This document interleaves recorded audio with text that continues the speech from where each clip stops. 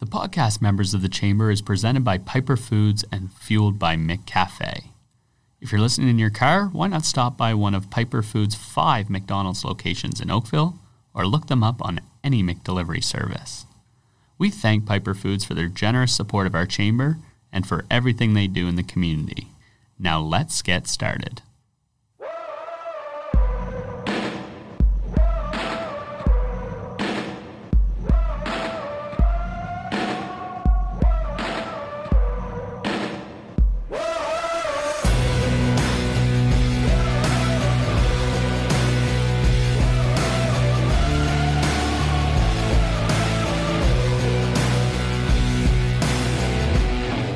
Welcome, Oakville Chamber members, to episode 9 of our new podcast, Members of the Chamber.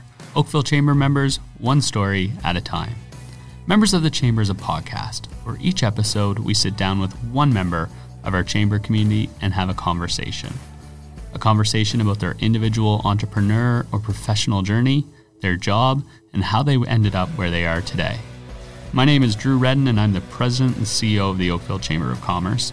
We're broadcasting from the brand new Staples Studio co-working facility located at 320 North Service Road West in Oakville, Ontario, and this is Members of the Chamber.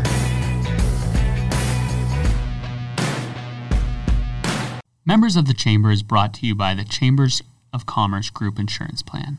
Next to their salary, most employees feel benefit coverage is the most important thing their employer can offer. That's why more than 30,000 business owners choose Chamber Plan. It helps you attract the high-caliber talent you need to be competitive in your industry, and it can help you hold on to them once you find them. Get a free quote at chamberplan.ca or by contacting your local Chamber Plan advisor, which in Oakville is the Heineck Financial Group at 905-319-9999 or at info@hfgb.ca. Joining us today on Members of the Chamber is Graham Hill. Graham is the Executive Director at Food for Life, the leading food rescue and sharing charity, serving Halton and Hamilton. With more than 20 years in the social profit sector, Graham has been a champion of positive change in society and has a strong passion for not letting good, fresh, healthy food go to waste. Graham, we're thrilled to have you on the podcast. Thank you for making the time. Hey, Drew, it's a pleasure. I gotta say you sound a little bit more formal in the podcast than you do in person. I like this. I've been practicing my podcast voice, so thanks for noticing. Love it. So let's get into food rescue. What does that mean? It literally means not letting food go to waste. We go out, we visit grocery stores, retailers, wholesalers, producer groups, and we rescue quality surplus food. So this is the food that is prepared but not served. Okay. This is the food that is an extra half skid or full skid of product that's coming in, and because the supply chain's backing up and there's a truck in the loading dock ready to unload more because this hasn't sold. And it's the grower that reaches out to us and says, you know what, we've met our contracts with other suppliers, and now we have extra produce that we don't want to go to waste, or meat or dairy, whatever that is, and they call us and we go and rescue it, and then we get it back out into the community to people in need. And so if it wasn't for Food for Life, this food would be... Yeah, you're right. It would be. Okay. We'll leave. It really depends. For a lot of the producers, it would just go right into the garbage. Yeah. If it's a farmer, they may till it under and return it to the earth. Okay. But fundamentally, a lot of it would just go to landfill, and that includes not just the food, but all the packaging that goes with it. Mm-hmm. And we live in a world where so much food is prepackaged.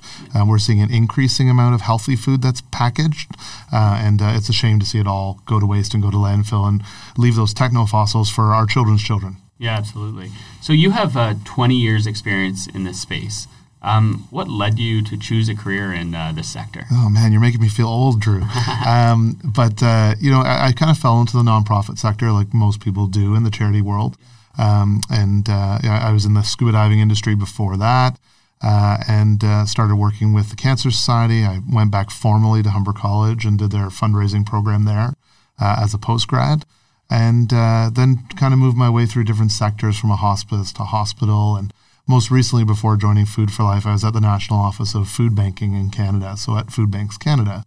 And I really wanted to get local again. And the opportunity to come to an organization like Food for Life that really does primarily focus on healthy, fresh, good food. and also prioritizes having open, barrier-free access. So no one needs to qualify. Those were some parts for me that were just uberly important. So you mentioned scuba diving, and I guess that kind of preempts what my next question was going to be, has your whole career been based in Halton? But where does a scuba diving professional make a paycheck? Yeah, all over the world, I guess. It sounds more luxurious than what it was, but I grew up in Newmarket, went to school in Sudbury, and through that process was offered a job at Club Med. Mm-hmm. Everyone wants to work at Club Med, early 20s, come on, it's amazing. And went down to take some diving lessons, and the rest went from there. But that was actually all based in Richmond Hill.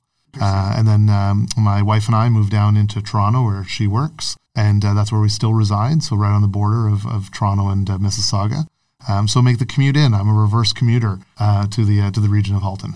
Yeah, I did the reverse commute for a little bit when I joined the Oakville Chamber, and people used to say, well, you're going against traffic, but as quick to debate, there's no such thing as going against traffic anymore. Yeah, right? Not in the GTA. No. Not in the GTA. So Food for Life, is that what brought you to Halton? It is, absolutely. Okay. Yep, first and foremost. It's just such a great cause, and the way that it supports so many different parts of the community, not just a neighborhood or a community. It supports everywhere, including into Hamilton. So there's a stereotype that Oakville is a wealthy community, and people may think that folks in Oakville may not need the services that you offer. What would you say to this stereotype? Oh, I'd say it's like anything. It's the NIMBY effect. People don't want to think of an issue in their backyard, whether it's any of the really big, serious issues that we deal with every day, whether it's hunger, poverty, human trafficking, opioid or alcohol abuse, homelessness. These are not things that people want to talk about. They're not sexy. They're not, it's not putting up a new marquee. These are real human issues that we need to deal with. And, I would say Oakville's starting to come around. There's a lot of great advocates in the community for these issues. But really, when you look at our numbers of what we're serving, and I'm just going to read them here off our impact report that's on our website, but basically in Oakville, we support 32 programs. Over $2 million worth of food is rescued and shared in Oakville. $2 million? $2 million. Wow. $2 million. And that's a low number because that's taken off a national aggregate kind of food basket number by Nielsen. And we know that most of the stuff we're doing is fresh perishable, which, healthy and it's therefore higher in value. So likely it's closer to 3.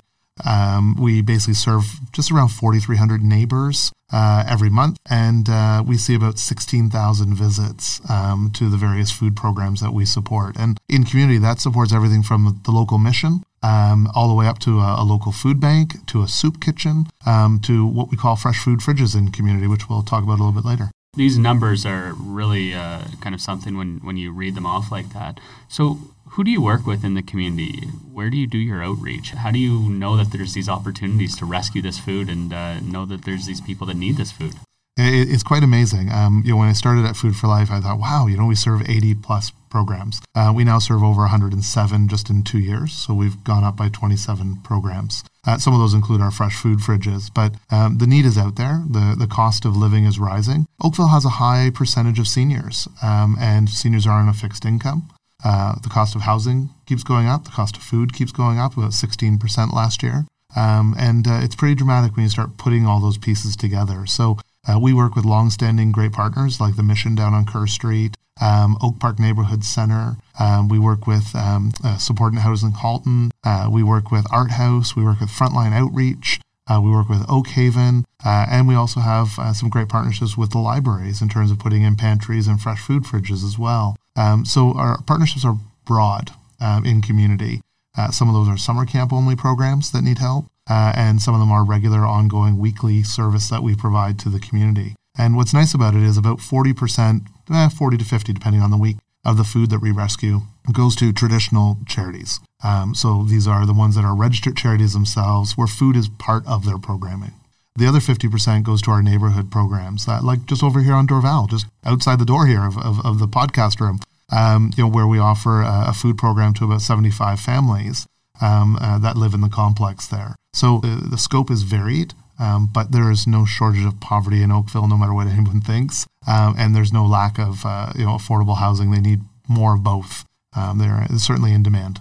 So you're running a not-for-profit here. Yep. And we'd like to call it a social profit. Social profit. But yeah. But I guess my point is, we always have to remind people that not-for-profits, they're businesses as well. So let's talk about the business side of what you do. Sure. In terms of how are you funded? Do you pay for the food, the logistics between picking up the food? As the more you talk, the more I'm interested in that side of what you do and how fascinating that must be. Yeah, it is actually. When I say social profit, it really is. That's our output. Our ROI is, watching people be healthier, having more vibrant communities, seeing people save for whatever is important for them, or reducing that financial stress or family stress. It does take money to serve. And we're about a $1.2 to $1.3 million budget, depending on the year.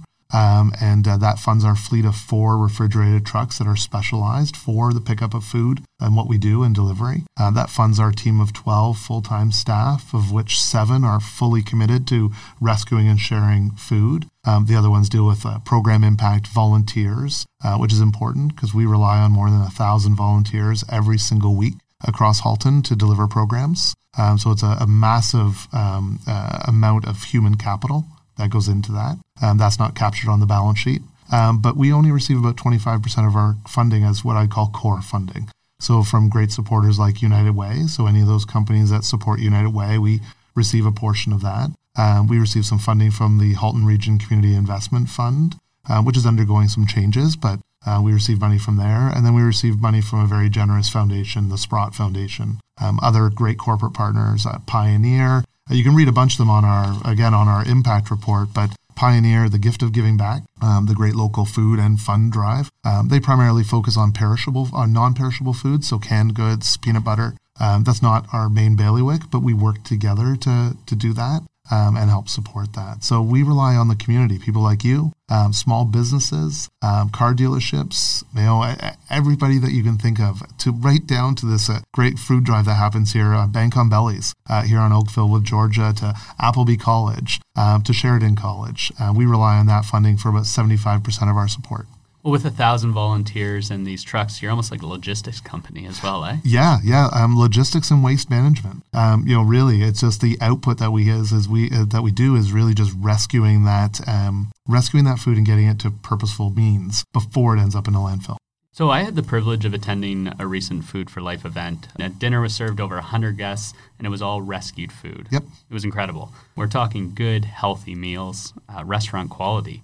Why is it so important to offer this service, as opposed to the traditional donations people might associate with food banks, the tuna or the beans that you'd find in your cupboard? Yeah, and trust me, I'll take tuna and beans as well. Yeah. What we have a duty, in our opinion, we have a duty and an obligation to help everyone, have access to healthy food. In fact, that's our vision, right? Is that everyone has access to healthy food.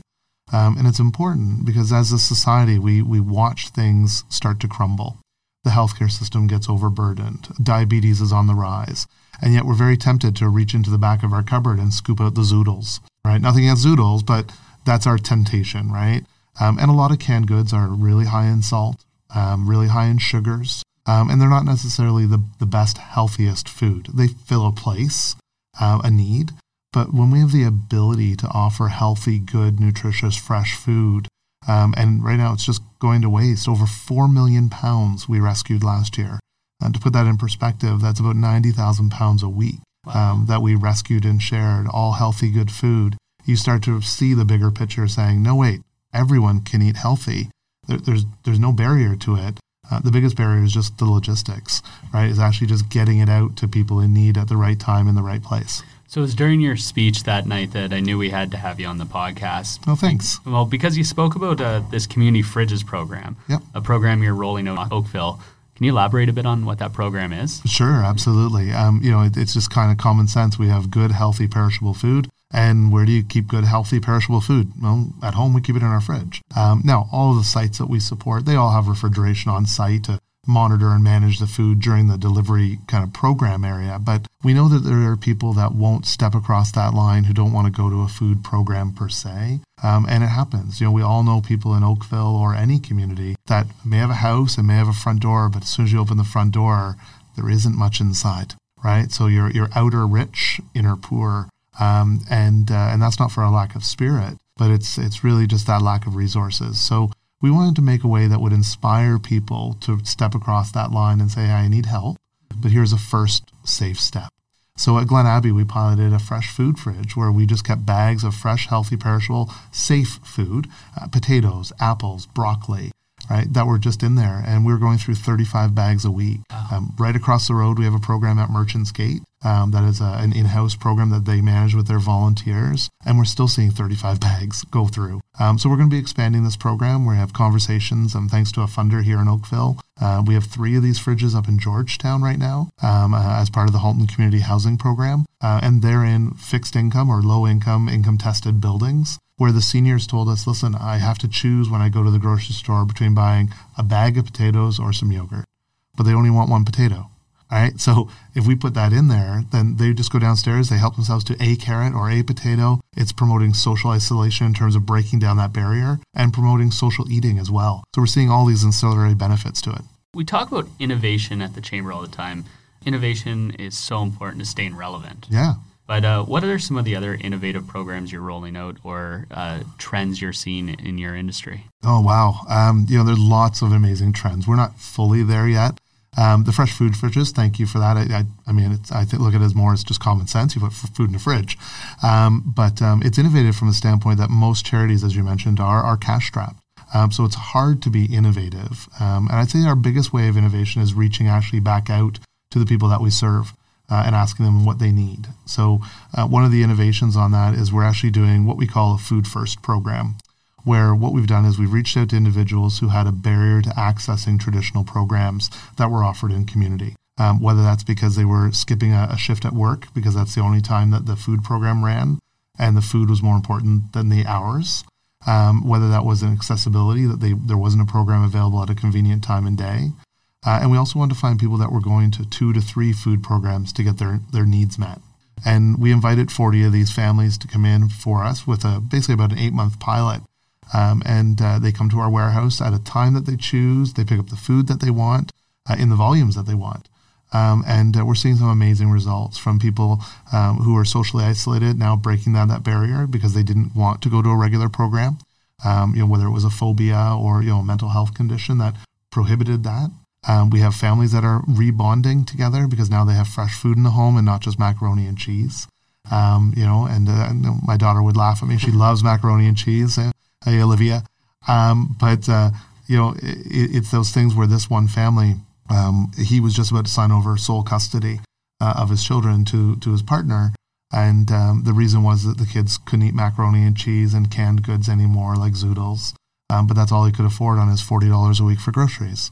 So now he comes to us and gets his regular allotment of stuff that he chooses and picks out stuff that the kids' favorite. So when he has custody of the kids, they want to stay there because they're eating healthy. So kids know at a young age, right, what's good and what's not and what makes them feel good. And we have a duty, we have an obligation. I say if you want to talk about innovation, we start looking at ways to inspire the community to look at this as a bigger issue and break down the barriers, to make it not stigmatizing when you need to reach out for assistance so that you can walk in and get the help that you need. Because what we don't need is people stepping into that poverty trap, which is, the month runs out and you're sitting there going, how am I paying for these last 2 to 3 weeks? And the money's gone, but you're working 2 or 3 jobs potentially in a household, but it's expensive to live. Instead of taking out the credit card and putting your groceries on it, how can we help people through that process? And maybe it's just one time a year, but if we can stop it, then it stops the escalation. So putting this back onto you a little bit, how can Oakville Chamber members get involved with Food for Life? If they're listening to this podcast, hearing some of these incredible stories, feeling inspired, how can our members get involved with your organization? Yeah, no, it would be wonderful. Listen, because we help so many, think of us a little bit like the United Way for food, right? Come on out, get involved, bring 2 or 3 people, even if you're a small business. I mean, I've been a sole entrepreneur.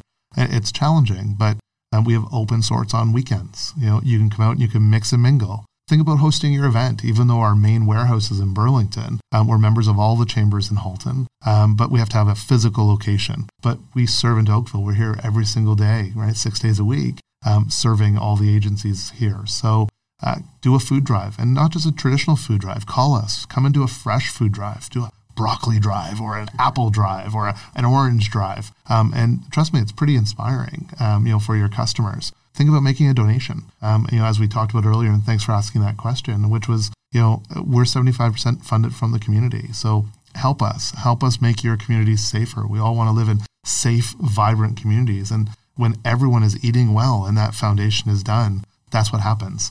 And then you have customers with more money in their pocket, right? That may come in and visit your business. And we actually do help that a lot. So if you're a supporter of ours, we then turn around and we'll amplify that on our social channels and encourage our customers and our clients, our neighbors is what we like to call people we serve, because that's what they are. We encourage them to go back and support those that support us. So it sounds like very easy for us to get involved. Very easy. Yeah, it's like that old Michael Jackson song, right? 1, 2, 3. Yeah. Graham, if you've been following along the podcast, you know we end every interview with asking our guests, what is the best piece of advice you've received in your career? I can't say eat lobster, can I? No. Wow, that's it's funny. It's a loaded one. I would say that 2 that I received. So one is the expression, my kids will laugh when I say this, but one is that you don't have to, you get to. And, that's a mindset that comes with understanding that life is a privilege and life comes with responsibilities. And you don't have to clean your room. You have the privilege of getting to clean your room because you have the privilege of having a house and you have the privilege of someone who is afforded a bed and someone who's afforded the sheets when someone may not have that privilege. So no matter what you're doing, you always have the choice, right, to look at it as whether you have to or whether you get to. And the other one I'd have to say was a local gentleman right here, Dave Howlett, who just lives down in Oakville. I think he's given some presentation here at the Staples as well, but Toastmaster guy, lovely guy. But, he talks about the whole concept of being human. And it's something that I've always been. But there's so much truth to it, is don't pretend to be something you're not. Know your strengths, know your weaknesses. But more importantly, know that the world is much bigger than you are and you're here to serve. And so how can you make that possible? Well, Graham, it's been an absolute pleasure sitting down with you here in the podcast room at the Staples Studio. Thanks so much for being our guest on Members of the Chamber. No, this is awesome. I think you should call this like the Drew Room. This is awesome. See if we can get naming rights. Yeah, I think it'll be good. Members of the Chamber is our podcast where we sit down with a different Oakville Chamber member each episode and have a conversation.